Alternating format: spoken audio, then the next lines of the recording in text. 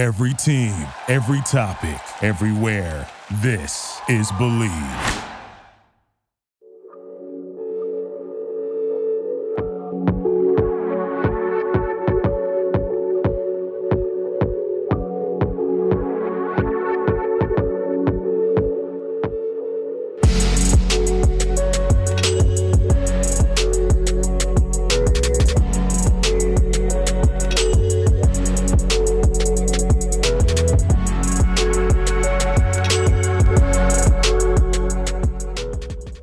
What is up, Wizards fans? Welcome to another episode of Bleav in Wizards Draft. This is our draft focus spinoff. I'm talking to Kevin Broom of the So Wizards podcast and Bullets Forever, where he put out a big board recently. So we're going to go through and just sort of talk about our sort of collective big board, what that looks like between the two of us, how we reconcile all those differences, and just sort of like build a consensus between each other and what the Wizards should do specifically moving into this upcoming draft.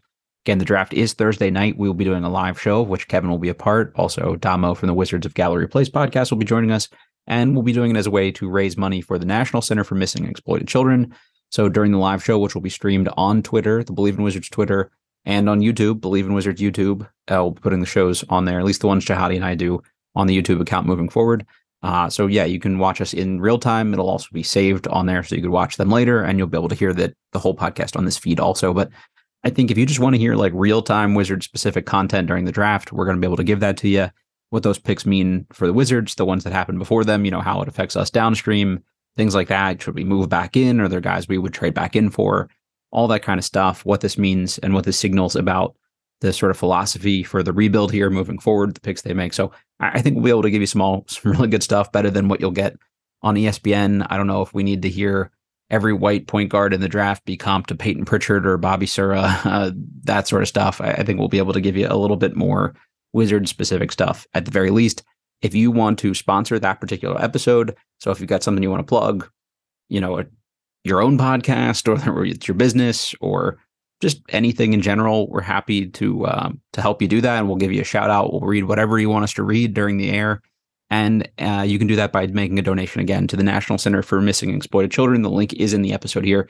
We're about $1,000 at the time of recording. That's awesome. I think that's just a cool thing for us to be able to say we did as a show to give back to a really good charity. And we're looking forward to that. So if you want any more details, you can also reach out to me at believinwizards@gmail.com, and we can kind of talk through any of the details or something like that if you want. As always, we're brought to you by Stateside Vodka and their Surfside hard iced teas, hard lemonades, hard half and halves, hard whatever you want. So they're all delicious. The flavors are all perfect. You get the sampler pack, get them in the DMV area. They're all great.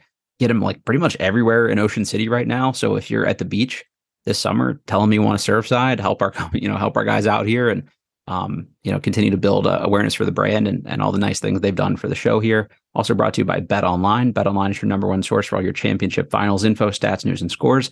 Obviously, NBA and NHL are basically just done for several months here, but there's probably some bets you can make on the offseason and things like that. And there's obviously MLB, UFC, boxing, golf, tennis, all that great stuff during the summer. You can even bet on some summer league games if you're a real degenerate, which I don't know. If the Wizards have a good draft, maybe I'll want to bet on their summer league team. We'll see. It's still the fastest and easiest way to get your betting info, including live betting options and your favorite casino and card games available to play right from your home. Get in on the action today. Head to the website and use our promo code Bleav, BLEAV, to receive your 50% off welcome bonus on your first deposit. Bet Online, where the game starts. Okay, with that, let's bring on Kevin Broom and let's talk some draft and get you all ready for Thursday night.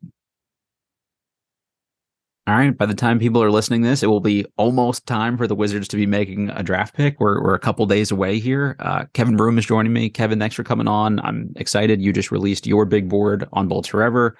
So I think this is a good opportunity for us to just kind of talk through where we're at, who are the names to pay attention to, how do we break them up, all that kind of good stuff. So thanks for coming on. Yeah. I always enjoy these conversations. So I'm very much looking forward to this.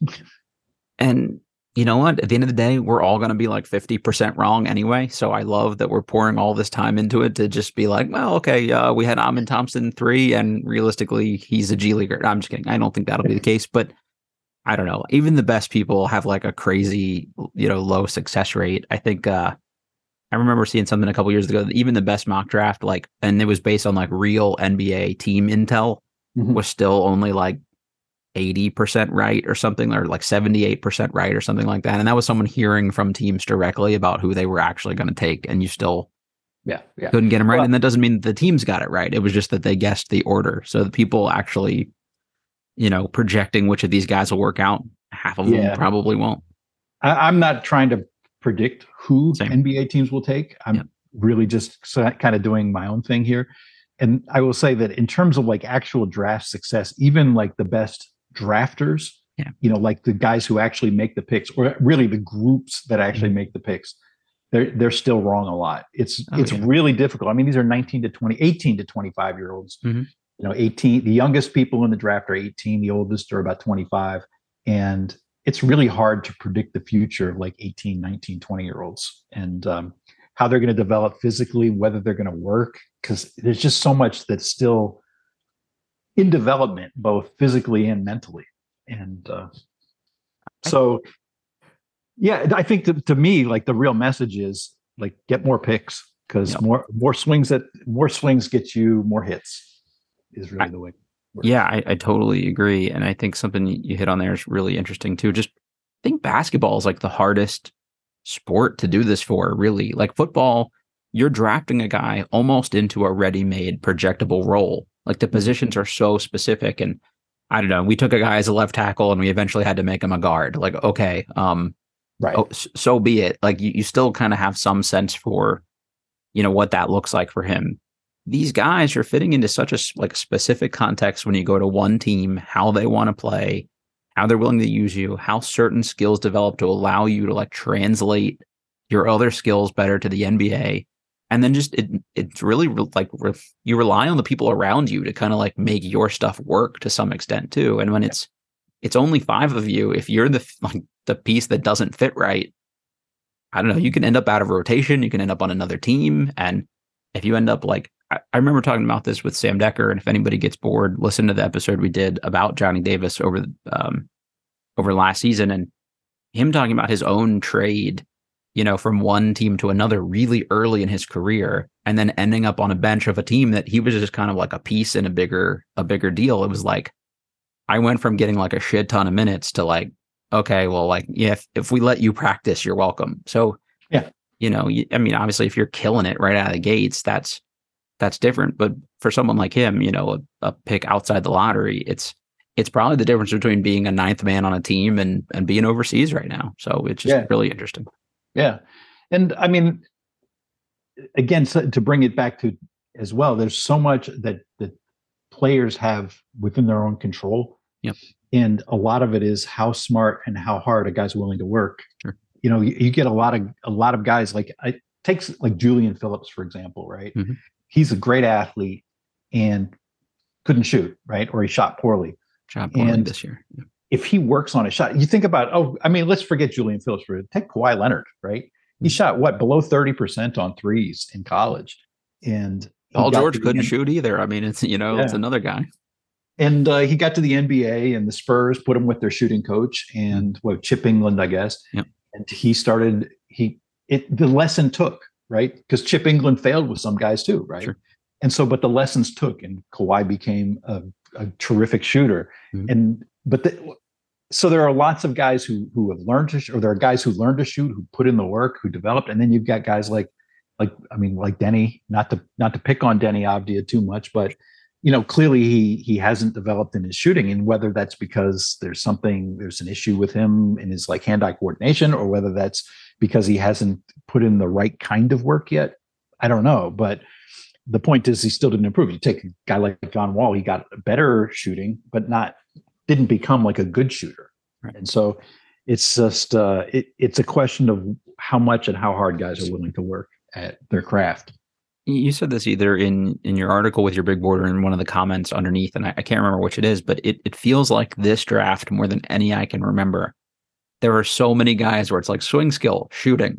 If this guy shoots, he could be a 5-time All-Star. And if he doesn't, well, he's probably a 7th man. So I've never remembered that, because these guys have a lot of upside, but it gets a little dicey at a certain point. So it's interesting that shooting is like the most important skill, or not the most important skill, but it's like there's a premium on it. It's become more important even. Yeah. And so, and you got Yoda here, got the stats, and we've got, the top 5 are 27% 3-point shooting, 32% 3-point shooting, 25% 3-point shooting, 33, and then another 33. And it's like, I think those guys deserve to be top 5, but it's it's an interesting thing that these guys can get to this point and not have developed good shooting. Unless I'm blanking on somebody off the top of my head, because I don't have like consensus board in front of me, but you could make a case that, other than Brandon Miller, like Taylor Hendricks is the next best shooter in the consensus, top 8 or 9. And it's like, no one knew who Taylor Hendricks was at the NBA level before this year. He was like outside the top 75 high school recruits coming into the season. And those guys never typically end up, one and done players. And then you have 2 this year with him and Bryce Sensabaugh. But I do think there is shooting available in this draft. It just seems like the guys that are going to do that, that's sort of their thing. Whereas like, if any of these other guys shoot it, it's like, holy shit, this guy is something special. Go ahead. Sorry. No, go ahead. I was just going to say the one other thing I want to point out here before we get going, because I know you've seen this when you've posted your stuff and I've seen it under mine. Somebody inevitably says, you have Bilal Coulibaly going in the top 7. No team is going to like, oh, you have him 7th. Who's taking him at 7? There's a very big difference between a big board and a mock draft. Big board is, here is how I feel about these players in the order I think about them. I think you and I both do this where like the number is less important as opposed to just sort of grouping them by tier. And for me, if the tier is 5 to 9, anybody within 5 to 9, if a team wants to take them, I'm not really going to give you a lot of heartburn for it at that point. Whereas if I have somebody 9th on a mock draft, I'm projecting the team picking at 9 is taking that person at 9. So just want to caveat that up front. Yeah, exactly. Yeah, exactly. I think I don't think either one of us are trying to predict who teams are actually going to take. I think that's very difficult to do. Exactly. You have to have like real crazy intel. And again, even those guys don't have like an insane success rate. All right. So I think, Kevin, we're just going to run through these and talk about sort of who we've got and what tiers and things like that. And then we can get and spend a special amount of time on the tier that we think leads to picks that are likely the Wizards. So, or who the Wizards should pick, or who we would pick even if we were them based on the tier. So first tier, a man amongst boys by himself, Victor Wembanyama, just sort of clear favorite in his own island here. I did get a little caught up during those G League Ignite Metropolitans 92 games for like 20 seconds of like, could Scoot make a real run at this? Because he was insane. And obviously the year didn't play out that way. But Victor, he's just got to be the guy. He dominated a grown man's league and they were really good. And he was the best player in that league. And just one last little tiny thing on that, like a couple years ago where it was like, well, Alperen Şengün was the MVP of his league. It's like, yeah, people played in that league, said that they went out of their way to like cartoonishly inflate his value by like feeding him like he was, vintage Hakeem Olajuwon in the post. And he didn't guard anybody. That's not Victor. Like, this is not like a fake MVP of a league to hype up a local product. Like, he was good as shit. So he earned that spot. Yeah, although I will say Şengün has actually become a pretty good pro. So he's the worst defensive player I watched in the NBA this year, but he's a great offensive player. So if they can put the right dudes around him, he'll be a really good player for a long time. I'm not trying to shit. Yeah, no, I don't. Just, sure. But somebody will inevitably do the like, well, I mean, he was an MVP against grown man thing. They're not the same, at least. Like, this is closer to Luka was really good in the ACB than it is that.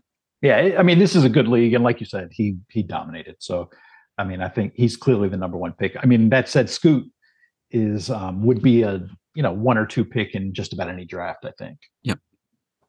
All right, so why don't you run through your tier 2 here, and then I'll give you mine, and we'll compare notes a little bit. So, with the looking at the full season, Scoot ends up kind of in a tier almost by himself. I have the Thompsons and Coulibaly a little bit below that. So I would say Scoot pretty much in a tier by himself. I mean, he's playing in a grown, against grown up, grown men, as they say. And he's just 19 years old. He did not shoot well. He wasn't very efficient, lots of turnovers, all that kind of stuff. But he also, he hit the boards. He did a lot of rebounding, a lot of playmaking, and he's high usage as well. So, he carried the load for that team. And yeah, the efficiency is a little bit worrisome. There's some injuries and stuff, but he's a worthy number 2 pick. He's a hell of a prospect. Yep, I think that's totally fair. So anyway, so then for me, the next group is the Thompson twins and Bilal Coulibaly, kind of all in the same tier. And how you want to sort them? I mean, I think I would have it Amen, Asar, and then Bilal, but I'm open to arguments on any of those. It's interesting, right? Like those are 3 guys with potentially like the hardest, record this year to quantify. No one really knows what the overtime elite translation really looks like into the league yet. They're older for that league. And then you've got Coulibaly that played against children in a not particularly good league. His most of his season competition might actually be worse than OTE, if not sort of reasonably equivalent.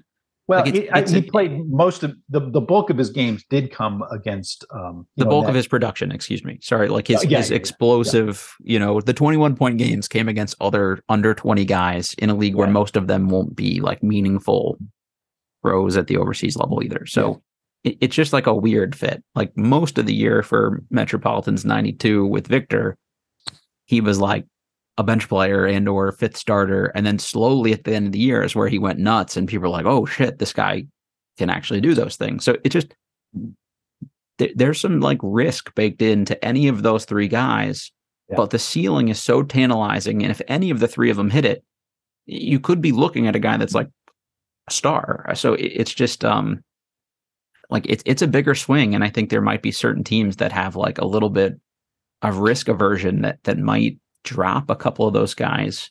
And I was listening to the Field of 68 network does a pre-draft mock draft, and they had Sam Vecini, Jonathan Wasserman, and Matt Babcock on, and they were talking about how if Amon doesn't go to the Rockets at 4 or end up with the Pistons at 5, there's a real shot where those guys go somewhere in the 7 to 9 range, because the next couple of teams just don't really draft those kind of guys in, or they don't make as much sense. So, if you're Wizards fans, that's good news if you like Amon Thompson. So if I were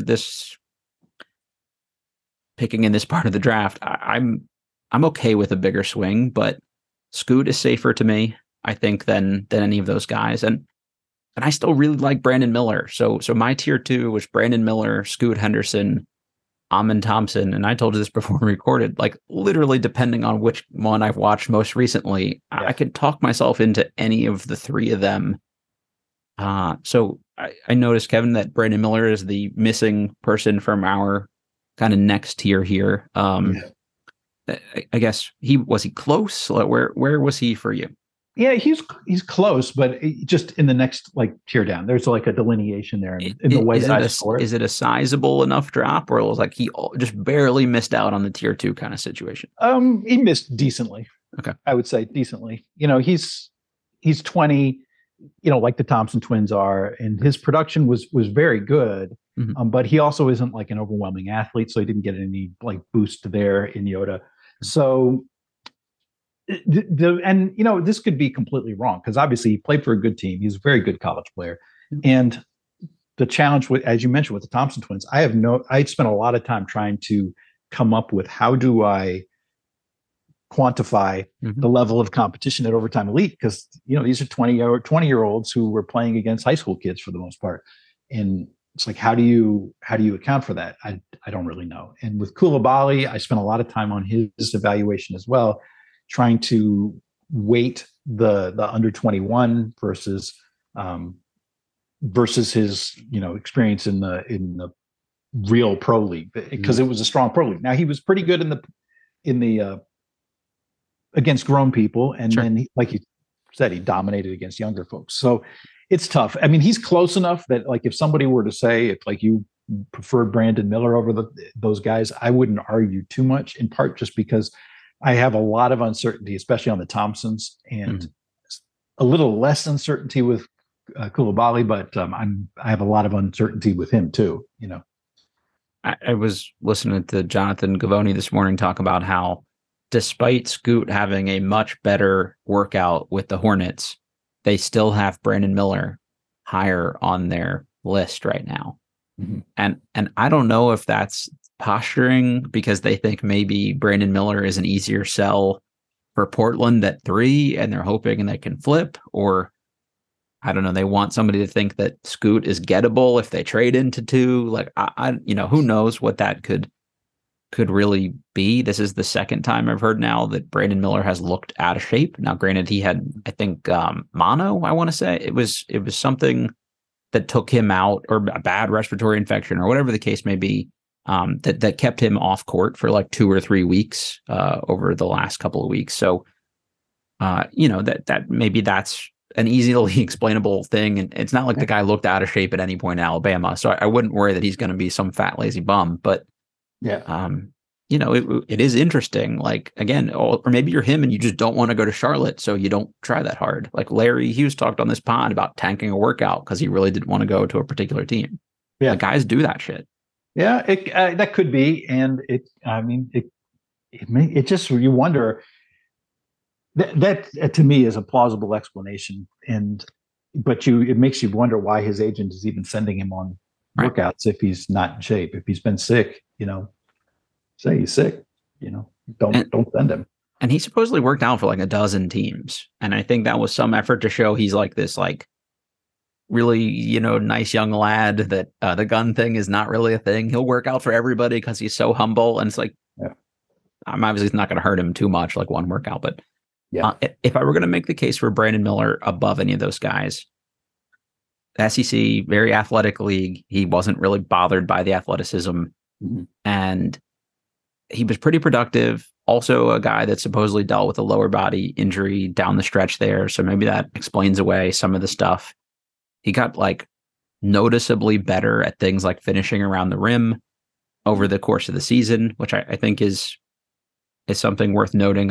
If guys are going to be bad at that stuff, you at least want to see them improve and like sort of work through it. But the context for Alabama is another interesting one here too. Like they had a couple guards that were older but chuckers, and their younger guards not maybe the best setup guys. And then he basically played the 3 on a college team next to Noah Clowney, who I think you're reasonably high on, but not like a great shooter. And then Charles Bediako, who like literally can't shoot beyond 5 feet away from the basket. So I think that's a reasonable thing to account for when you're talking about like, well, he didn't get into the teeth of the defense as much. It's like, well, is there room to do that?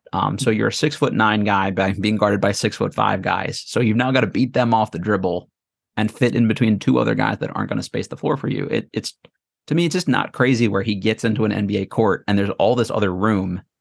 And suddenly, when he's one-on-one with people at the rim, he finishes better and also gets stronger too. So like that kind of stuff just doesn't worry me as much. Yeah. So just looking at it, he did shoot below 50% on 2s this season. And that could be a good explanation. And it could be why I end up underrating him, Or he could just be weak and not good and not have touch, and none of those things translate. So again, even him as one of the better shooters, it's still risky. Yeah, not a ton of steals or blocks either. So it basically the markers I look at for athleticism, the stat markers, he doesn't really score all that well in them. Sure. But that doesn't necessarily mean because he's not a good enough athlete, because that's really what the issue is he good enough to get there? And like you say, with more space, with more spacing, with NBA concepts, and without some big oaf clogging up the middle, maybe he gets better. So just want to maybe have this discussion, because I think him versus Scoot, the Thompsons, Cam Whitmore, Bilal, that are like these higher end athletes than he is. it's interesting. Like I've kind of cared less about like raw athleticism over the last couple years because I just think the way the NBA is, if you're skilled enough at this point and they can't touch you anyway, like it's okay. I mean, those guys being unreal athletes obviously is an advantage, but I'm also not dinging guys too much. Like to you, so the way you phrased it, I think is important. Like, is he a good enough athlete? And I definitely think he's good enough to still put to use the real skills that he has. He's not some slow, unathletic dude that can't move.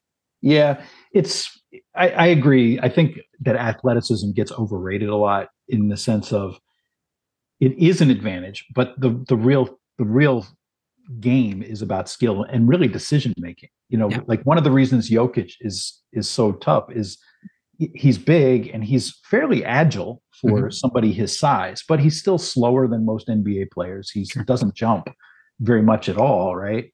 But what makes him so good is that he's so skilled. He can make every shot. He can make every pass. He sets screens. So, I mean, he's physical, he's strong. And he's not a good run and jump athlete though. And that doesn't really seem to matter. He's the best basketball player on the planet. And that's really about skill and decision-making more so than anything else. And I think some of these guys have like a way of making you play at their speed. So like if you're more athletic than them, they don't care because they're just gonna force you to do it. Like his cadence is so interesting because it's like, he'll pump fake and it's the slow motion move and then he'll just shoot over you while your outstretched arm is there anyway. So again, I'm not saying any of these guys will turn into Jokic. I just think there's enough change in where the league is at now that those kind of things matter. Yeah, and there's enough other examples of guys who are really good with like change of pace and that kind of stuff. Like Doncic is another guy. He's not necessarily an explosive athlete, but he can change speeds really well. So he slows down. He can change directions while moving. Jimmy Butler's another guy like that. He's not necessarily like the most explosive guy, but he's strong, and he does that jump stop ball fake thing. And then sometimes he'll go off. Everyone still bites on it. Yeah. And then he goes off of 1 foot, and suddenly you're the defender's sitting there waiting for the jump stop, and he's laying the ball in the basket, and it's like, wait, what just happened here? So it's like pitching in a sense where you establish a pattern, then you break the pattern, and it screws up the batter's swing. Yeah. Easy for me to say, right? No, I think it's a really good way to look at it, and just. That's like one of the cool things about the NBA right now. I think it's like everybody's like, well, everybody just shoot threes and try to dunk. It's like there are some really interesting guys right now that do things outside the norm. And I think I've always said I kind of like college basketball better, and people think I'm an idiot because it's air quotes worse basketball, but there are different styles. And I think that's what I like most about the NBA is the teams I watch on League Pass are traditionally the ones that don't play exactly the same way, or their highest usage guy plays differently than other people play. So. Yeah, I think there's definitely copycats in the league. There's lots of copycats in the league. But there's also enough variety, and there are all kinds of, there's a strategic chess match that happens in the NBA that gets really enjoyable, where you see the different schemes, the different ways that teams come up with of attacking people. And there's certainly plenty of just like set screens until you get the matchup you want, and then the guy goes one-on-one. There's plenty of that. But there's also a lot of teamwork. And, it is interesting. We'll probably see some more copycatting based on the way Denver played with a little more ball movement, and that kind of stuff. Now, nobody else has Jokic, so that's the challenge. I was just going to say, I'm waiting for that next, because the last couple drafts, it had been, well, who's this year's Draymond Green? Or this is this year's Kawhi Leonard. He's got big hands and he's 6'7". So it's this year's Kawhi Leonard. I mean, we may have drafted one of them supposedly, but who going into this year's draft is this year's Jokic? Are we really projecting that Trace Jackson Davis is gonna suddenly be this magical playmaker? I don't think so personally, but it'll be funny if we ever hear any of those a couple years down the road. Yeah, fat Serbian kids are really happy right now. The draft stock just went through the roof if you're a pudgy 18-year-old playing in Lithuania somewhere. Yeah. All right. So next to your guys here, I'll give you my group here, and then I'll let you go and we'll just kind of alternate here a little bit. So I gave you my top 4 already here. The next tier down for me, Anthony Black, Asor Thompson, Cam Whitmore, Bilal Coulibaly, and I'm still holding out some hope for my boy Nick Smith Jr. That's my one that I can't even rationally defend, but I don't care. Yeah, so say the names one more time. Anthony Black, okay, Asor Thompson, Cam Whitmore, Bilal Coulibaly, Nick Smith Jr., tier 3. And is Taylor Hendricks not in that? He is in the next group down. Okay, so my group is Miller, who we've already discussed, Hendricks, Whitmore, Jarris Walker, and I don't have Anthony Black in it. There's a pretty good step down from those 4 that I just said. And so let's go Nick Smith first, because this is mine is obviously stat driven. Sure. And Nick did not have a good statistical season. He was hurt. If you have no stats, it's pretty hard to do. Yeah. So I still have him 28th because I think he's got good size, good athleticism, and obviously he sucked this year. Yep. But he was hurt, and so this is one of those. Like I said, he's 28th on my board. I could very easily see him going higher and being a really good pick in the mock draft. What we're doing with Oz, I picked him in the 20s, late 20s. Shocked me, by the way, but good value pick. Yeah, that's what I figured is, if picking that late, if he ends up being a 5-minute a night scrub who's out of the league in 3 years, doesn't hurt. Okay, that's all right. But if he turns into an all-star, you've really hit something. The only justification here, and let's just say you totally even ignore the bad college tape and you focus on just EYBL only, where he torched dudes. And all the people that covered that said he was arguably the best guy there, at Peach Jam and things like that, where he just cooked people and had all this burst that you didn't get to see at Arkansas. You still, to me, need him to be able to be an on-ball creator for others to justify that. If he is a 6'5", super skinny gunner only, I would put him where I put Keontae George. I just saw enough high school playmaking to make me think he can be a facilitator in the way an SGA is a facilitator. He's not an old school point guard, but he can draw enough attention and make the right reads to people. And occasionally he'll throw a couple special passes or two, but you still want him around a Giddey or a Jalen Williams or any of these other guys that are going to help do secondary and tertiary playmaking. But if that doesn't pan out, this looks like a really stupid call to still put him in the top 10. I just saw just enough there. I'm okay, I get it. And this isn't the Johnny Davis threw 3 really good passes, cross-court bounce passes through traffic where he thread the needle perfectly, and now we're going to make him the point guard of the future. I think he has real playmaking chops. Whether or not he can do it in the NBA on a big enough volume, I think is going to be the swing factor for him. Yeah. I really believe something that Mike D'Antoni said, which is that when you have the ball, everyone's a point guard, right? Yeah. And I think that's a great way of saying that everybody should be looking both to score and play make for their teammate. And if he can do that, then yeah, he could go up. There are plenty of guys who can't do both. Yep. And there are some guys who sort of go into different modes. Sometimes they'll play make and sometimes they'll look to score. Sure. And the best players are guys who can do either one. On their way to scoring, they can realize that they're covered by 3 guys and find the open man.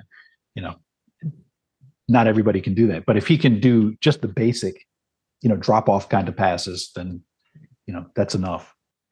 I see a world where he's a taller, probably less creative offensively, Darius Garland type, where he can look to score, but even just the parallels from we didn't get to see much of them in college due to injury, but you saw just enough flashes and there was obviously enough high school stuff to go on there where everyone was still intrigued. I think if you get 75% of a taller Darius Garland, that's still an okay top 10 pick to me. Yeah, absolutely. I would agree with that. I'm just not very confident that he's. Oh, yeah, agreed. It's a total gamble. And again, I'll be the first one to say I look really stupid if none of it works out. And this is all assuming that the knee stuff, which I haven't heard anything from anybody about if there's any concerns there or whatever. Like, I think I told people on the show like a month ago that the Case and Wallace back stuff, people were still worried about it. And then he shut down workouts after 2, and people thought it was a promise. And it was like, well, no, the back is acting up again a little bit. So it's like no one has said Nick Smith is like the knee is a concern. But the fact that he just had like not random, but like lingering knee soreness throughout most of the year and looked like 10 years older and noticeably less athletic, that's something like you have to really do your due diligence here. And I think it's more if he doesn't work out, it's probably something related to that than like the actual game. Yeah, it does make you wonder about the severity of the injury, but also the quality of the rehab. Yeah, right. Did he really go after it in rehab? Did he have the right rehab, supervision, that kind of thing? And he left the team to go rehab in LA with his Clutch Sports team. And presumably an NBA agency, you would think, would be able to get him with the right people. But again, no one really saw him. And I do give him credit for coming back and wanting to play out the college season and not just cutting bait to save draft stock. Like, I think that kind of stuff will matter to NBA teams too. So yeah, absolutely. All right. So you have Taylor Hendricks and Jarris Walker in your next tier here. I had them in the literal next tier down only because I think, to me, any of those guys in that last tier, there's a world where the best version of them makes an all-star team. Mm-hmm. I don't see how you get to the Jarris Walker, Taylor Hendricks all-star team, but they're safer to me. Like, I think everybody, like I've been saying this for a while, like I think power forward has sneaky become like the most important position in basketball. And I've always stressed like wings. We don't have any wings, but this switchable guy, can you guard ones potentially, at least well enough? Like, no one wants you to guard Ja exclusively, but can you switch onto them and not get cooked? And it allows, you to go 1 through 4 for stuff. That's huge. And you're basically a big wing, but also a big. So like, it's a valuable position. I think they each just have kind of a noticeable enough hole that I couldn't get there with them, but they're literally like a tiny drop off for me. Yeah. Yeah, I like both guys, and I will say one of the things I have the hardest time is like trying to figure out who's going to be all-star level, who's not, sure. That kind of stuff. I hear, and I'm not like picking on you or anybody. No, it's total speculation. But I hear guys talk about high ceiling or that kind of stuff. Like, he's 19. Sure. Everybody is high ceiling when you're 19. Mm-hmm. So at least not everybody, but you know what I'm saying is that when you're 19, you have so much ahead of you still. Yeah, that's fair. 19, 20 years old, it's tough. I mean, it's a little easier when you're looking at like some of these like 23, 24-year-old prospects. And it's like, they've probably already done as much as they're improving. Not that they can't continue to improve, because obviously you can, but at that point, you're closer to the finished product than you will be at 19.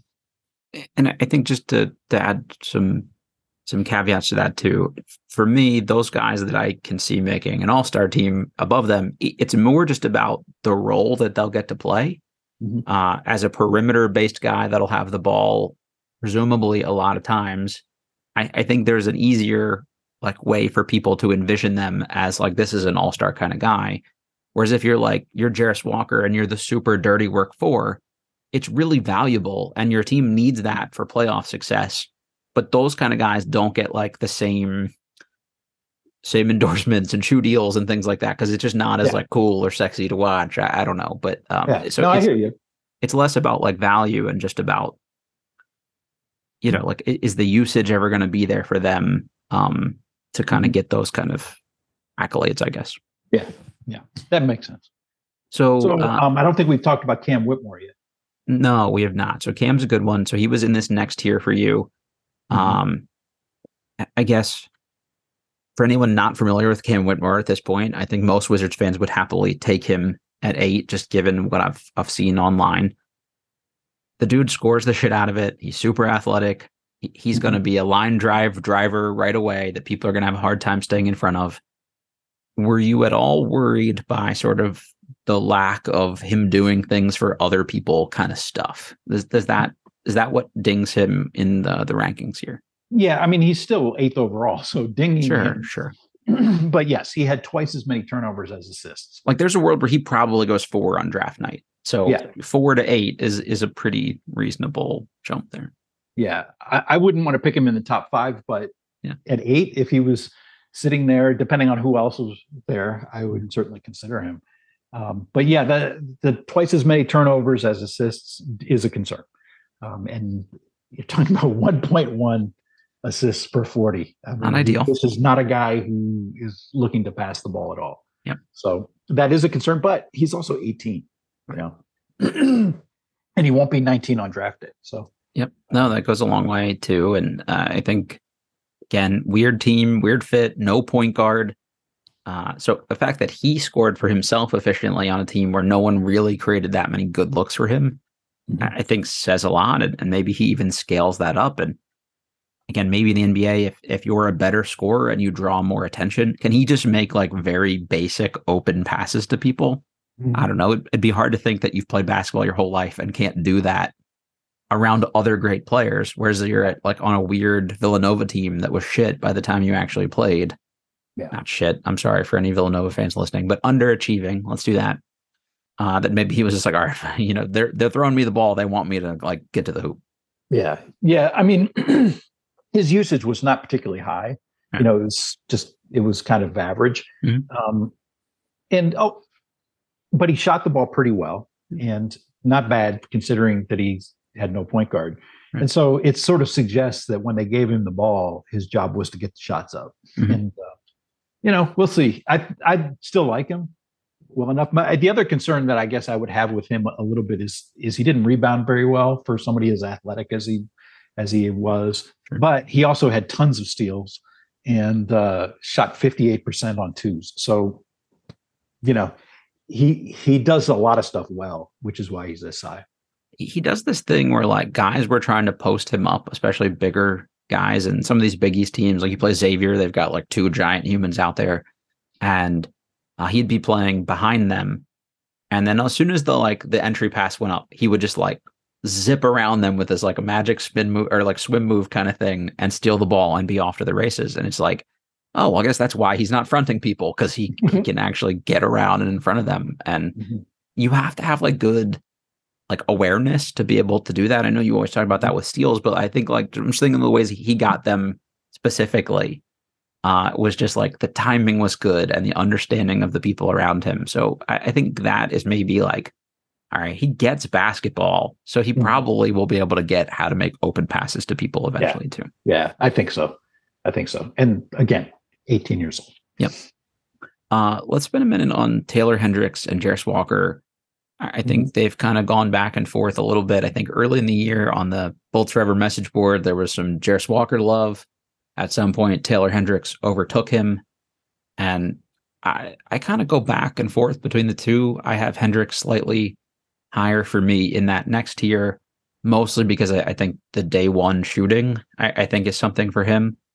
And the thing that people like more about Jarris Walker is like he can do playmaking and stuff. And I said this 2 pods ago, I guess at this point, like how often do people really let their power forward create for other people? So he's this year's mini Draymond. So like someone will throw one of those kinds of things out. And I just don't, by the way, it's more, he has playmaking from the high school level that we didn't get to see at Houston. Okay. So if you don't see that in the numbers, that's sort of the argument is that no, he did so much more.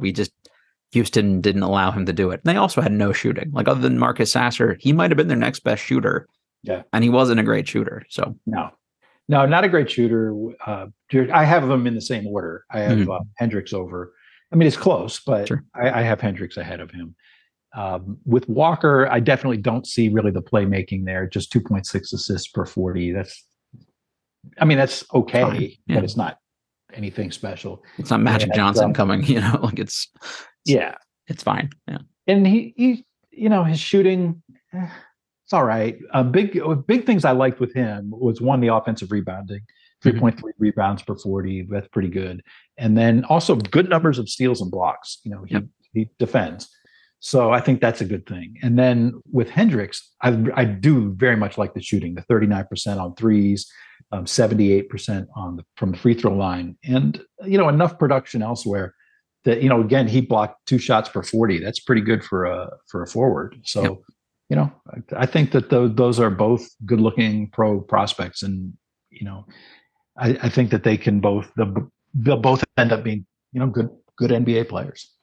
I saw something where people were knocking on Hendricks for like, well, his non-dunk finishing around the rim was like really poor. And when he had to shoot, it was a non-dunk, non-layup finishing. I'm like, I don't want my 6'9" guy shooting floaters. Like, I'm really sorry, or jump hooks. Like, just dunk everything you possibly can. And I think he'll be just fine at doing that. Yeah, I mean, I think that's fair, but I think that's fair for both of them. I mean, right. So Hendricks was 53% on twos, and Walker was 51%. So, but that's both on the low side. But I mean, you want them over 50, you want them for forwards even higher than that.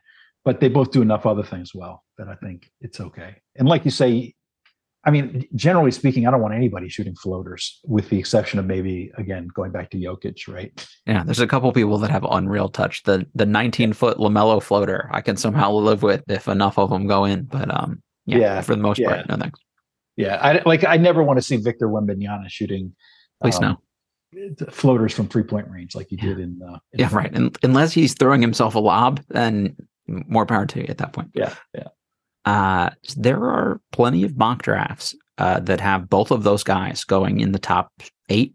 Realistically, I would say consensus top 8. I just personally wouldn't feel good about that outcome for the Wizards. It's just, it's not a knock on them. I think their greatest value, it's not that they wouldn't be good on a rebuilding team. They'd still be good. But I think the way you maximize both of their skill sets is on a team trying to make a playoff push. And realistically, if this was still Tommy Shepard and they were taking last year's core and trying to make a playoff run, I wouldn't have hated either of these picks as much, because they're both good guys and you can use, like, any team at any level could value from their skill set. It's just like that would be the way to best maximize them. And they would also have filled a need, I think, kind of complementing Porzingis pretty well. Walker probably more so than Hendricks, but still, I think they both would. Yeah. I mean, I think that there's going to be some more dynamic and, potentially great players that will be available for the Wizards in that spot. Honestly, I hope someone loves them at 6 and 7, and then we've got our pick of dudes at that point. Yeah, exactly. Let's see. All right. So next tier down, I just did that round. Why don't you give us your next tier here? Well, my next tier is Anthony Black, Cason Wallace, Leonard Miller, and Noah Clowney. Okay. Let me make some mental sense of this here real quick. Anthony Black, Cason Wallace, Leonard Miller, Noah Clowney. Yeah. Okay. So interesting group of guys here. So let's say just Anthony Black here for a minute. Just if he shoots 35% this year from 3, does that markedly change where he ends up on Yoda? Does that make him a top 7 guy? Well, I could actually run the numbers. I don't need you to do it in real time. I'm just sort of asking, do you think that would have made a big enough impact for him to have? It probably would have pushed him into that tier above, which would have been that 7 through 9 tier. Excuse me, like 6 through 9. So yeah, he could have popped up there if he had shot it better. The thing with Anthony Black, so the shooting is one issue. I did like his finishing. He for guard, going over 50% on twos is pretty good. The assist to turnover ratio being 1-to-1, basically. Yeah, that's not so good. Well, it's a little better than that, but not by a lot. It's I kept hearing it's great court vision, and I've got to be in it. Like, I heard a lot about him before I started running the numbers, and I really expected to see 8-9 assists per 40, and I see 4.5. Yeah. And then I see but the turnovers are high, like he's averaging 8-9 assists per 40. And so I would say that's a little bit of a concern, that he's supposed to be a playmaker and it's not showing really in the numbers. And now that said, there's other stuff that I do like, which is again why he's this high. like the 2.4 steals per 40, that's good. He had 0.7 of a block per 40, which is again good for a guard. He's got good size and stuff. But with the shooting, the low playmaking numbers, the high turnovers, that's all sort of pushed him out of the top tier.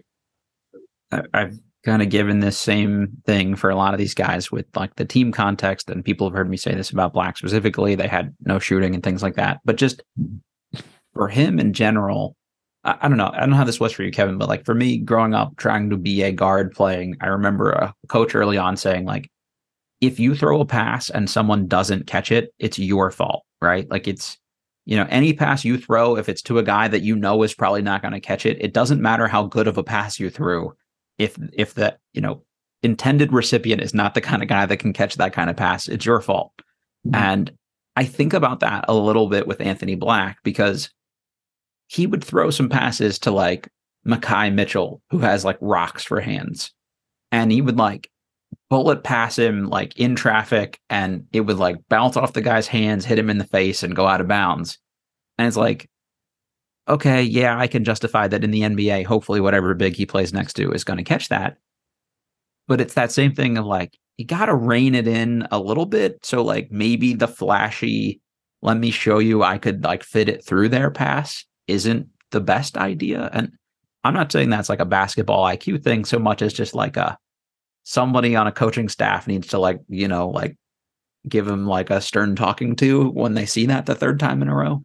So what this reminds me of, what that makes me think of is when I took my daughter to driver's ed, and they did this whole thing, and they did this explanation of what teenagers think is good driving versus what parents think is good driving, right? And so the teenagers think good driving is skilled driving. And that means if you can go 70 miles an hour and put your car between that space that's like 2 inches bigger than the width of the car, that's skilled driving. Yeah. Parents think that skilled driving is you stop when you see that kind of a narrow passageway, and you don't attempt to go through it, right? So it's a difference. And so he's 19, right? And so there's some forgiveness, but as I evaluate, I still I use the numbers, and they are what they are. But he's, like I say, I think he's got a real chance to become a really good pro. Like you say, the highlights I saw of him, he is a creative passer. He seems to have really good court vision, and the right coaching staff might be able to really harness that. I think I kind of made less of the assist to turnover ratio that everybody in the Wizards organization like hyped about Monte Morris, right? It was like, he did so great, and I think assists are overly inflated in the NBA right now, and the low turnovers is a product of like never pushing the issue, and sometimes you want to push the issue. That being said, I think Anthony Black spending a year with Monte Morris to like learn from might not like be the worst thing in the world for him. Like maybe you can meet somewhere in the middle. But yeah, I mean, overall, I think a lot of that stuff you can explain away. I actually buy the shooting. The more I watch him, like the kinds of shots he made at Arkansas are the kinds of ones NBA teams are going to want him to take. And some of the like 1 foot pull up threes at the end of the shot clock. I'm not saying they're all grenades, but just some of them were just like, I don't know what to do here, and we have no space and no flow. I'm gonna chuck it. An NBA team would just yank you as a rookie point guard. So he's gonna take 2 threes a game and make 35% of them, and that's good enough that if people go under, can you make them pay? Yeah, I think. Yeah, that's the key. Can you make them pay just by shooting league average? Yeah. Agreed. All right. The only other person I had in this sort of next tier of guys is Maxwell Lewis, who appears nowhere on the Yoda big board. And he's one I just want to spend a couple minutes on before we get back to your tier here real quick.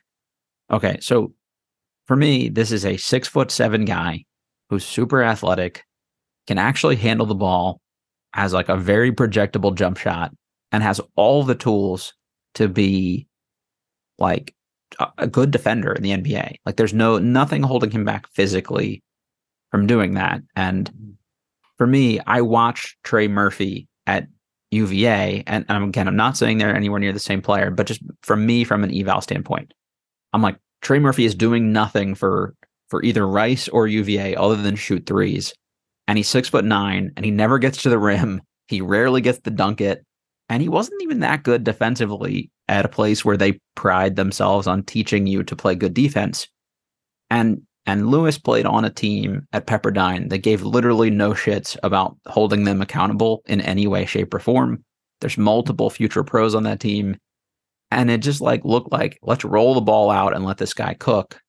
And for anybody not familiar, he played at that Chameleon BX training facility where Marjan Beauchamp played, Kyrie Walker, that was with the Go-Go last year. And it was run by this guy, Frank Mastriano. That was Gilbert Arenas' trainer. Remember when he went to go train for the Navy SEAL? With the Navy SEAL, it turned his career around after the missed free throws against Cleveland. So he ran this training program for guys to get ready to be NBA players. And then COVID happened and they had nobody to play against. They were kicked out of their gym in San Francisco. And all these guys lost a year. And Lewis went to Pepperdine last year, didn't do a ton. And this year looked a lot better. But he just strikes me as a guy the tools are all there. He just needs someone to beat him over the head about how to play good basketball. And if someone coaches him well, I feel like this is a guy that just ends up a real steal. Or he's a knucklehead and has no idea how to play and you'll never teach him. He could be Nick Young. I don't know. Yeah. But I would take a gamble here at the tail end of the lottery for me. Yeah. So by the numbers, his numbers are okay. They're not particularly great. And he didn't, obviously Pepperdine wasn't very good. The competition wasn't super strong. And the shooting was decent. His free throw shooting, 79% almost. That's pretty good. Only 35% on threes, which isn't great. Didn't rebound a ton. The 3.6 assists looked nice for 40, but 4.2 turnovers. Yeah.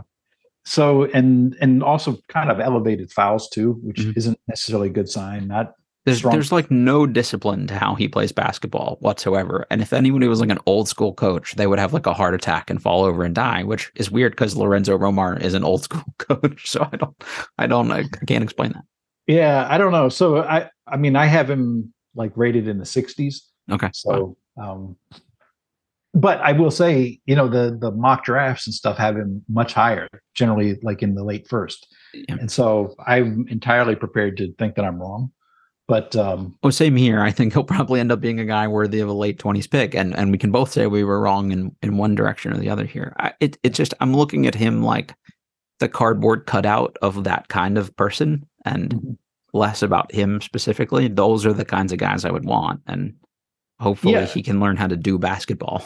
I could see somebody of that profile being a scorer off the bench, for example. Where his job is basically to come in and get shots up and try to carry the second unit for, 15, 18 minutes a game.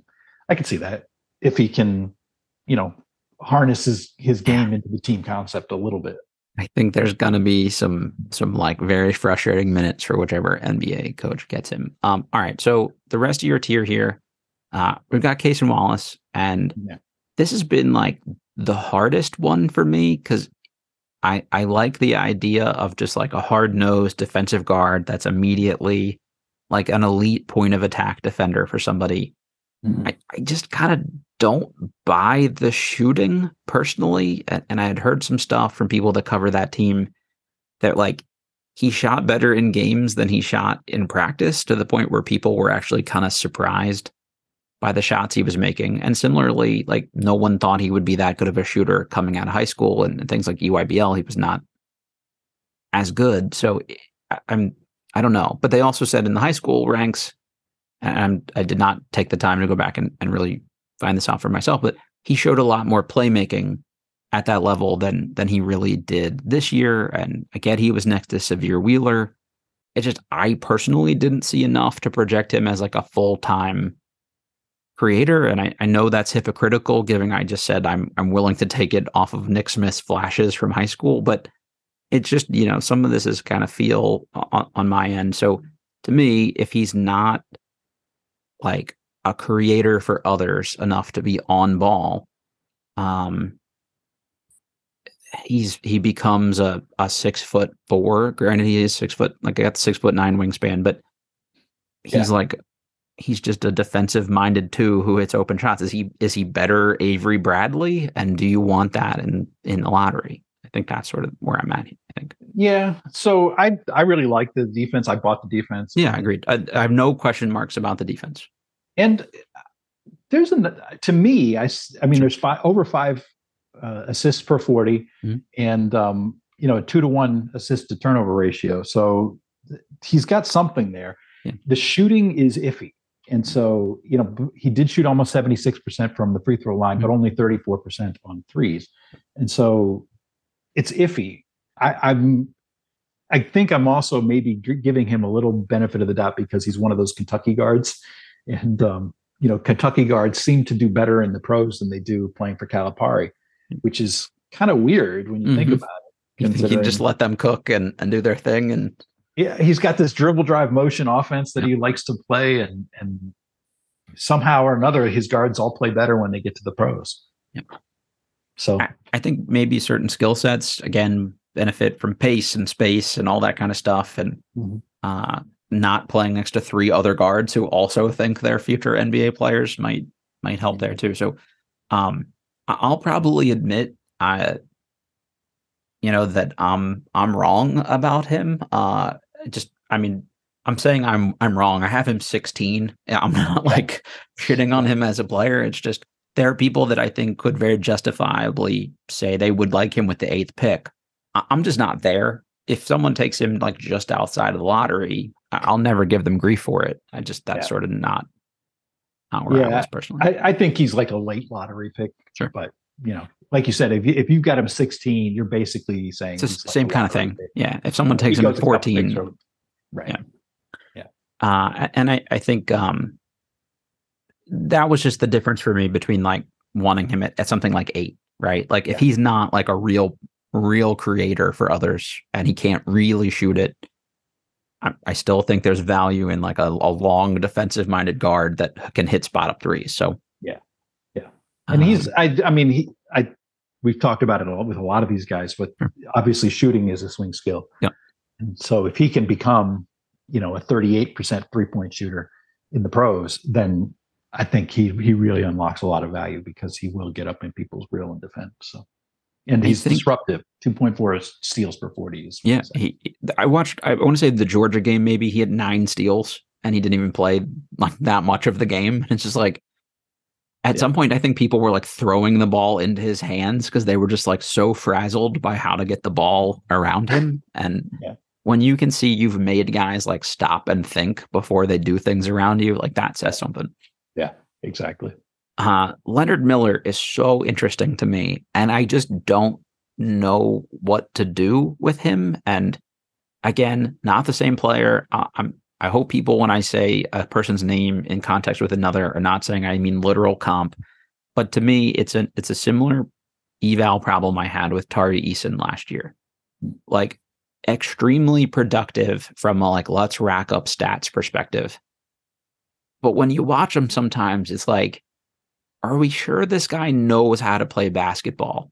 And the positive of that is, if he can do all this shit without knowing how to play basketball, imagine what will happen if we ever teach him how to play, if he has like real feel for the game. The downside of that is, what if we never teach him how to play like meaningful basketball? And Miller is like one I just really struggle with. We talked about this before, and you mentioned one of the things you posted too about like, he did have like a lot of like garbage time production. And it's like, is he going to grab coast to coast rebounds in the NBA that frequently and get like from one basket to the other, mostly untouched in the NBA level?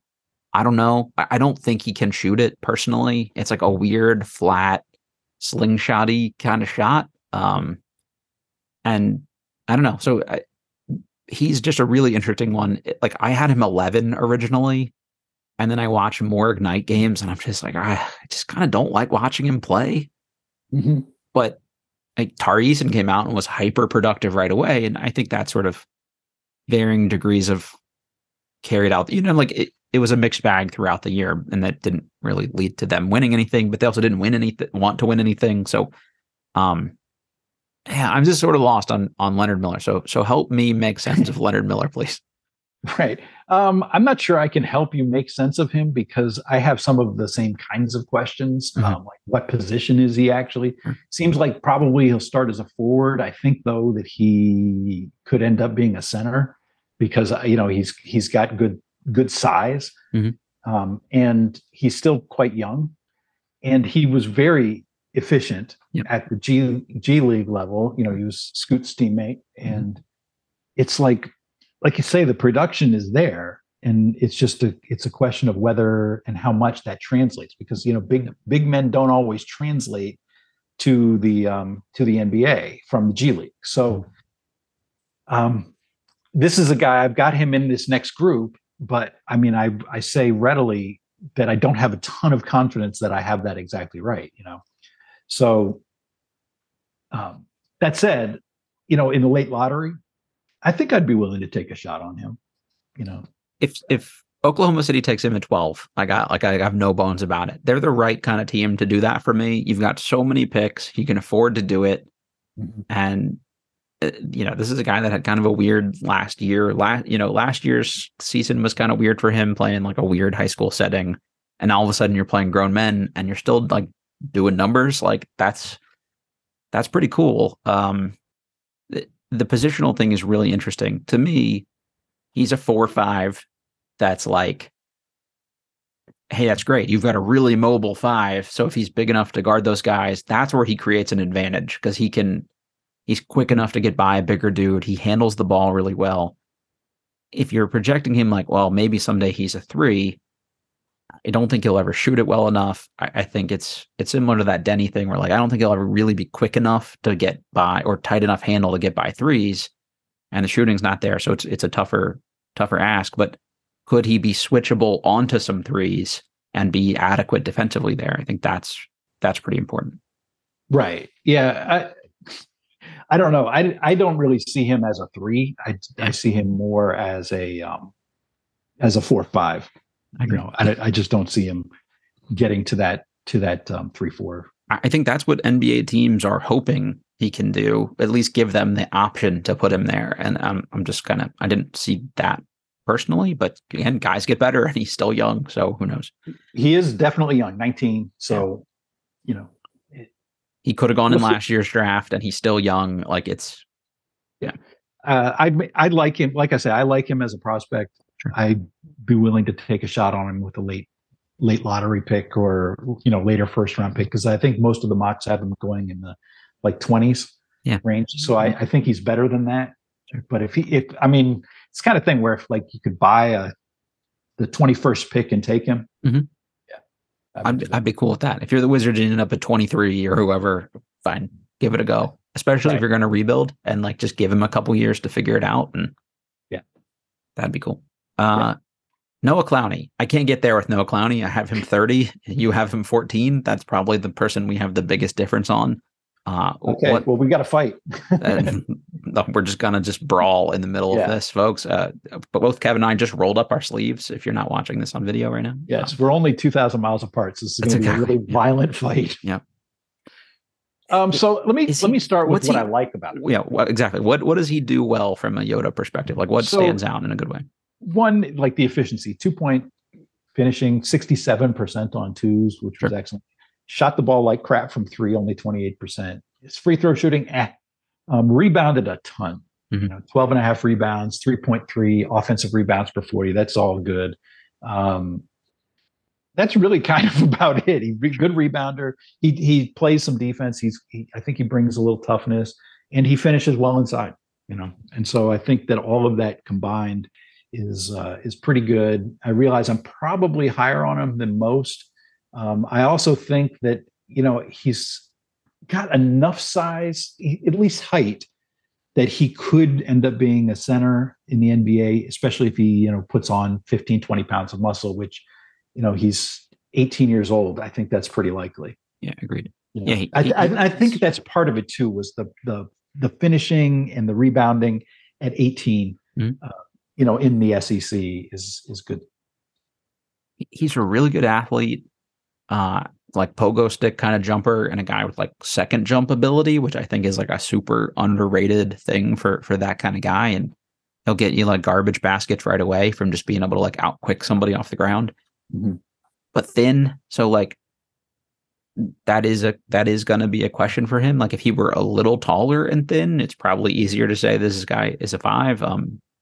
The shot looks okay, I think. Like I'm not suggesting he'll be like I don't know, Dirk Nowitzki level shooter at that size at some point, but I think if he were just like a capable floor spacer, that wouldn't shock me a whole lot.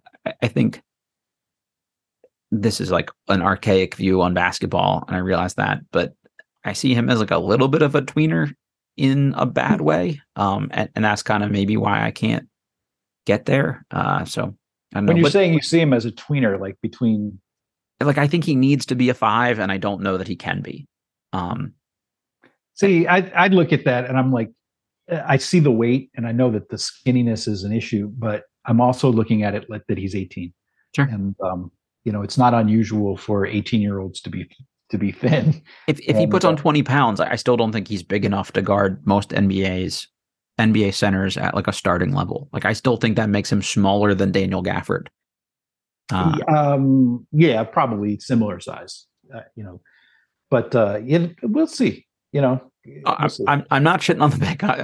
It's just why I haven't personally been able to get there. Again, I still have him in the first round, and if I have him in a tier of guys from 19 to 30. So if someone wanted to take him at 19, I don't have any heartburn. And I will say, like, just like a few of the other cautions, like only 1.5 blocks, which sort of undercuts the idea that he's really playing, although some of that's role dependent. And I think that's the other thing here I was going to go with. The plus side is I mentioned that context for Brandon Miller. It's the same thing for Clowney that I think you can easily make a case for. Like he played next to Charles Bediako, who had to just be like attached to the rim at all times. If they'd have played small and let Clowney be like the super rim running center for them, and in a faster paced offense, I think he's the kind of guy who could do that. So yeah. All right, let's see where we end up next here. Any other guys you want to spend some time on? Maybe we just rattle through your next tier here, because I think I have mostly the same tier and just sort of a different order. So let's close out with the guys you've got, maybe the next kind of tier-ish here. Yeah, so the next tier for me would be Grady Dick, Colby Jones, and Brandon Podziemski. Podziemski, yeah. And then, kind of like more or less sort of mangled in there would be like Chris Murray, Bryce Sensabaugh, maybe Jordan Hawkins. And then if we're going to like really stretch, I'd get to like Trace Jackson Davis and Jaime Jaquez. In that general. I think the Grady Dick case is pretty straightforward, right? He's just going to come in and just shoot the shit out of it for you. And he was an okay defender. He rebounds like a little bit. A little. He's a little bit, but kind of Corey Kispert. I hate the white guy to white guy comp, but that's who he reminds me of. Yep. Great shooter. That's the role somebody's going to project for him, is just come in, space the floor, and if you do smarter other stuff for us, great. Yeah. Colby Jones, I think you and I are both higher on. I've got him in this same 13 to 18 tier for me. Just like good at everything, kind of, to some extent. Like he's not really bad anywhere. The free throw shooting is like maybe the one thing you could point to, but the shot looks really clean. He made a bunch of threes. Like I'm not too worried about that. Yeah, and I love his playmaking too. I mean, 5.2 assists. I mean, we're talking like point guard number assists and not many turnovers. So this is, to me, like, I don't know why he's in the 30s, in the mock drafts. I'd love to see him, with a team that will let him do some playmaking, let him handle the ball and try some stuff. Same network plug for the Field of 68 guys. Terrence Oglesby, one of their analysts that played at Clemson before the season, was like, I don't know why everyone likes this Colby Jones. He doesn't do anything well. And at the end of this year, he was like, all right, I got to eat some crow. He does everything well.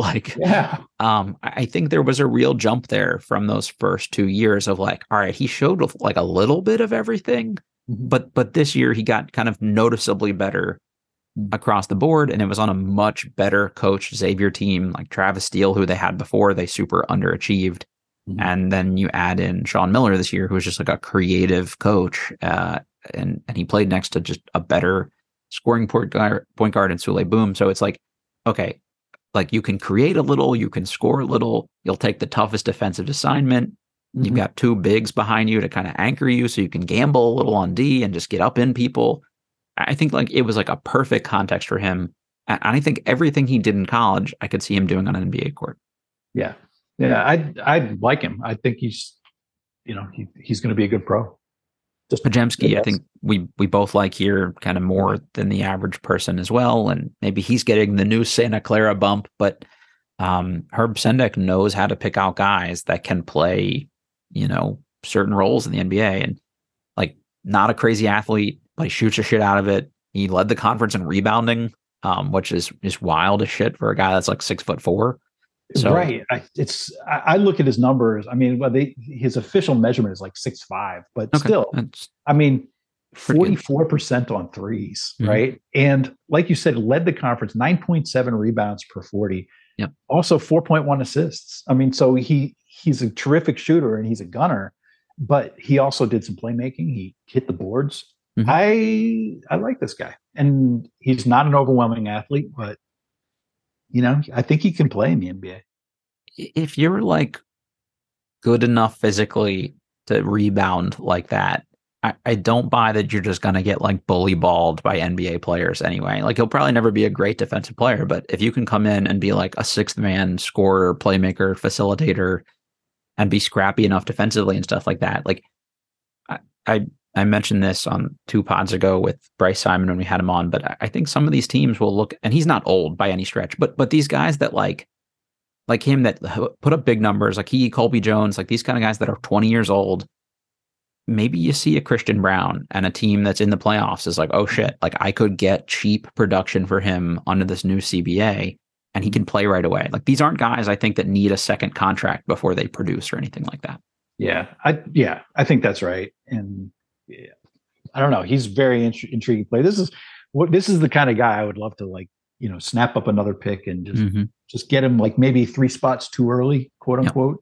And then you just sort of are happy with him for a while. Yeah, I totally agree. You led single-handedly, I think, for a while, and then some people caught on later in the year, the Keegan Murray bandwagon. Chris Murray, why lower? Like, what's sort of the differentiator here? Just not as good a shooter, and is that the biggest difference? He's just not quite as good as his brother, I think. He's also a year older, which doesn't help. They're twin brothers. That doesn't help much. But I will say, he still is a good prospect. 58% on threes, only 33.5% on threes. I said 58.3% on twos. And free throw shooting wasn't great, but he did rebound. A little bit of defensive stuff. His steals and blocks were okay. And I think he's probably going to make a nice pro. It would be kind of funny to see him because he seems like he's sort of sliding into that range where Sacramento could end up picking him. Yeah. So the next person you got here is Bryce Sensabaugh, and this is he and Leonard Miller, and I'll be honest, Kobe Buffkin are probably like my tougher evals of this whole year because he makes a lot of shots. He takes a lot of really tough bad ones, and I don't know if that's just because Ohio State was a shit show and he kind of just like they were just like, here, do offense things. Or what the deal was, but it's just, I think he's like a really good shooter from day one. He didn't guard anybody. He looked kind of lost. He threw the ball away a good amount, in my opinion. So it's like, what's the role for him on an NBA team? Like, is he bigger Jaden Hardy, where it just like come in or Cam Thomas and just like cook and we'll get out of your way, but like we can never start you in a playoff series. I just sort of, I don't know what to make of him, I guess. Yeah, well, everything you said shows up in the numbers. He can really shoot, over 40% from three, 83% from the free throw line. He rebounded a little bit, but there's no playmaking. There's lots of turnovers. There's like no defense whatsoever. There's no steals or blocks really to speak of. And so it seems like what he's going to come in and do is shoot, and that'll be his first role. And then he's got to learn how to defend, at the NBA level, or he won't play, because if you can't defend, if they're just going to pick on you, you can't really play. And so the bright side for him is where he's likely to get picked. Yep. He's probably going to end up with a better team that hopefully simple role for him for those teams probably. Yeah, and maybe somebody can give him better training, better structure around player development, and do better job of teaching him how to defend, which would be good. And there could also be an effort level there defensively. There's a few other players where effort was an issue. That I don't know necessarily. I think a lot of his effort went into the offensive end. Agreed. So, and they were a mess. Like, they fell apart after a good start, and I think people kind of quit, to be honest, to some extent. So it doesn't surprise me either. Yeah. All right, I'm going to rattle off a couple of years here just to get us to one or two I want to close with real quick. So you got Jordan Hawkins, probably the best movement shooter in the draft. No arguments there. I have him in the exact same range. Trace Jackson Davis, insanely productive, kind of a back to the basket old school guy, but put up big numbers. He'll go in this range. No argument. Ton of assists for him, which is a good sign for him defensively, and a lot of blocks too. And that was sort of a later thing in his career, I think, too, which is good. Like, an NBA, caliber coach came in and like either motivated him to do that or taught him how to, improve those parts of his game. But he got better in areas that he was deficient at, which I think is also a good sign. Yeah. Jaime Jaquez, who I love, I'm all good. I took him in a mock draft we're doing with Oz at 19 to the Heat, and I just feel like that's the kind of team that will just like make him I don't know, Caleb Martin with better defense or something like that. There's another guy who shows up later on in Yoda that I think is like going to show up on the Heat in like 2 years and be one of their undrafted free agents that helps them get to the finals again.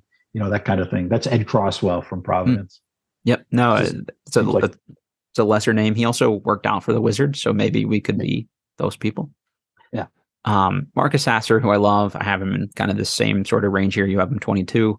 The two I want to talk about here before we close are Jalen Clark and Julian Phillips, because they're just kind of interesting guys, I think. And the Wizards need defense, especially on the perimeter, I think. Jalen Clark was like an elite defender. And just watching him in person, it was like, holy shit, people are kind of afraid to dribble in front of him. And that says something. He looks a little kind of lost on offense for them, but he is coming off an Achilles tear, so he may not even play this first season. I don't know that that's the worst thing for him. It's just like feel for the game and watch film, and he'll be great. So he'll probably go a lot later than this just because of, will he look slower post Achilles and things like that. But he's another guy that like he could make a team look really smart because he can come in and does he just do enough of the defensive things you got for Case and Wallace like much later in the draft would be interesting. Yeah, I mean, 3.4 steals per 40. This is just outrageous. I mean, he's a real ball hawk, and that's pretty valuable. The torn Achilles is a concern, but he is also just 21. So the healing and overall the recovery from Achilles tears has been better. Agreed. Recently for a lot of guys. So could he be a slightly less ball handlery DeLon Wright for somebody? Like, that's still valuable, I think. Yeah. And then Julian Phillips is like really interesting, and a guy I think I've come around on just hearing more and more stuff. And he's super athletic. He was, by all accounts, a very good shooter in high school and AAU and things like that. Shot well from the free throw line, just couldn't hit threes. He also was like crazy frustrated that they wouldn't play him above a bunch of old men on like that wouldn't be NBA guys. So it sort of just showed, I think, from the way he looked out there. And he's by all accounts been like torching the nets in these workouts. So he's a guy, I think if someone took him at 24 where you have him, despite him showing up lower on consensus boards, it wouldn't surprise me because someone might just be like, nope, instant 3-and-D, he's a steal. Yeah, he is a terrific athlete, number one. And the minutes thing is interesting because of my top 24, he's lowest in minutes. He only played 24 minutes a game, which is pretty amazing. And his 2-point percentage wasn't great, only about 47%, and his 3-point shooting was awful, just 24%, but 82% from the free throw line. And he does enough other stuff that makes you think with the athleticism, get him into the right thing. He kind of, his profile in some ways reminds me a little bit of Jaylen Brown. The terrific athlete. Jaylen Brown was not productive at all in college. I had him rated way down the list. I did not have him as a lottery pick at all. And also both on horrendous shooting teams. Like the SEC teams couldn't shoot at all this year, and Tennessee might have been the worst. Yeah. So that's who he kind of reminds me of a little bit in terms of profile. And obviously Jaylen Brown has turned into a very good pro. So maybe Julian goes on that same path. I like that. Last name I have for you is not someone who appears on your first round here. And I'm just going to shamelessly say, I told a bunch of people this on the side like a couple weeks ago that I was hearing Kobe Buffkin was going to go lottery. And then like the Jonathan Gavoni tweet this week was like, he could go in the top 10. Don't be surprised. You have him much lower. I have him down a late first round ish. If someone wants to take him somewhere between 19 and 30, I don't really care. I just wasn't that. I didn't get the tingles from him, Kevin. Like I didn't watch him and think like, oh, okay, like this is exciting to me. Not enough to take him in the lottery. It's kind of, I can't get there. Yeah, I have him in the 30s, and so I look at him, and so just none of his production was very impressive. And the only thing which would make me think that maybe he can do better is he shot 85% from the free throw line. His three-point shooting was 35.5%, which isn't that great, but the free throw shooting suggests he can become more of that. But the rest of his game, it's just kind of. He finished really well around the rim. I'll give him that. But it's just he just didn't blow me away. I look at him, he just looks kind of okay. There's other guards I would rather have. I'm in a similar boat, and it seems to offend people.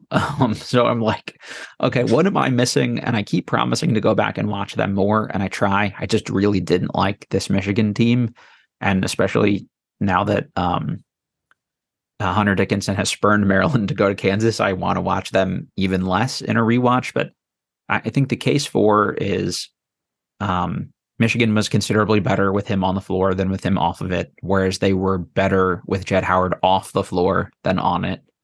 And Buffkin finishes well around the rim, and people think he has more playmaking chops than he's been able to show. And I think that's really what you need from a 6'4" guy.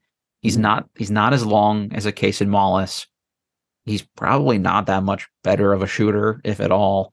And by the playmaking, even less. So if you're 6'3.5" or whatever he ended up measuring, I don't have it in front of me. Someone told me they think he's closer to 6'5". I'm like, well, didn't he measure? And I just don't have it here handy to see. But it's like, what is he in the NBA? He's like a 2-guard only. I just wouldn't value that with a top 10 pick. That kind of breaks me. So rookie scale says he measured at 6'5.5". Okay. So that's good size. Yeah, that's not bad. I will say that if he's really a lottery pick, like a top 10, 13 pick, and Jett Howard is really like a top 20 pick, it's kind of an indictment of Juwan Howard as a coach there, because that team should have been better than it was. I've got to say, I don't get Jett Howard at all as a top prospect like that. I mean, he can shoot, but it's his other production, his non-shooting production is just shockingly low, really bad. And Hunter Dickinson, for all his flaws as an NBA prospect, is still one of the 5 best bigs in college basketball. So like they had those 3 guys and couldn't win. Now, granted, they lost their real point guard, Jalen Llewellyn, early in the year, but they were the 2nd best defense in the Big Ten. I think everybody attributes a lot of that to Kobe Buffkin and his on-ball pressure and things like that. So maybe you just say he's an elite wing or guard defensive prospect who can shoot it and maybe play make. That's still okay. I can get there in the 13 to 18 range if that's what you really see. If some team takes him at 9 or the Wizards took him at 8, I think I would fall over dead. Personally, I just. Here's a stat for you just to finish things off. In 922 minutes this season, Jett Howard got 8 offensive rebounds on the season.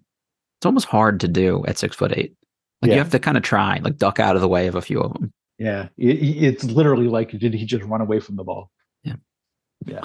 So, Kev, anyone you want to close us out with here that we haven't talked about? We only hit like 35 guys, so yeah, I think we've I got to mention Ed Crosswell. There you go. Yeah, I think we're pretty good. Demoy Hodge, who you liked, it would probably be another one of those guys. I think Demoy was on your list, right? Yeah, Demoy, I've got him like just outside the first round grade, but he can really shoot, man.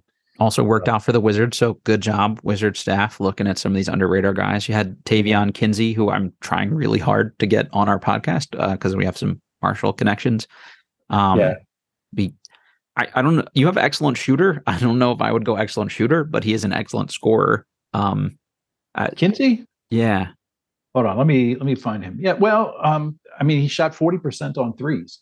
And I think he had 4 years before that where he was like in the low 30s. So he's improved his shooting then because he was also 74% from free throws and 56% on twos. So he's an instant bucket, whatever label you want to give him. He'll give you offense in the NBA, I think. And Marshall's not exactly the strongest competition, but there's playmaking there. There's steals, not a lot of turnovers.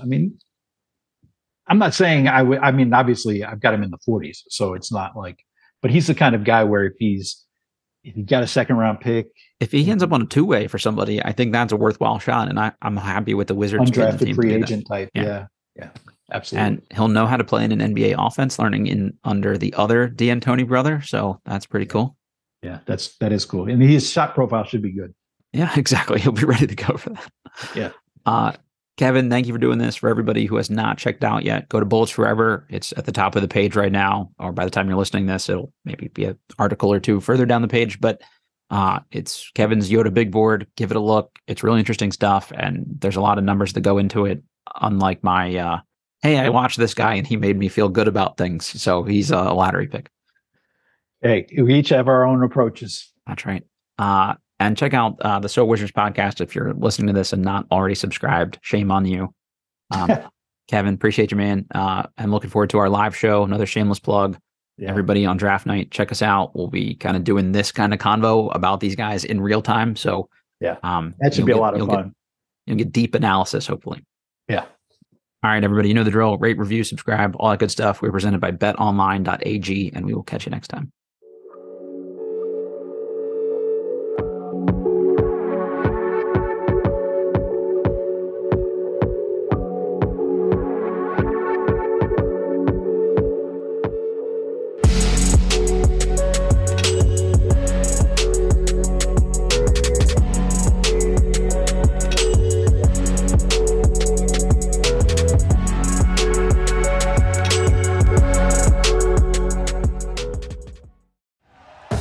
Thank you for listening to Bleav. You can show support to your host by subscribing to the show and giving us a 5-star rating on your preferred platform.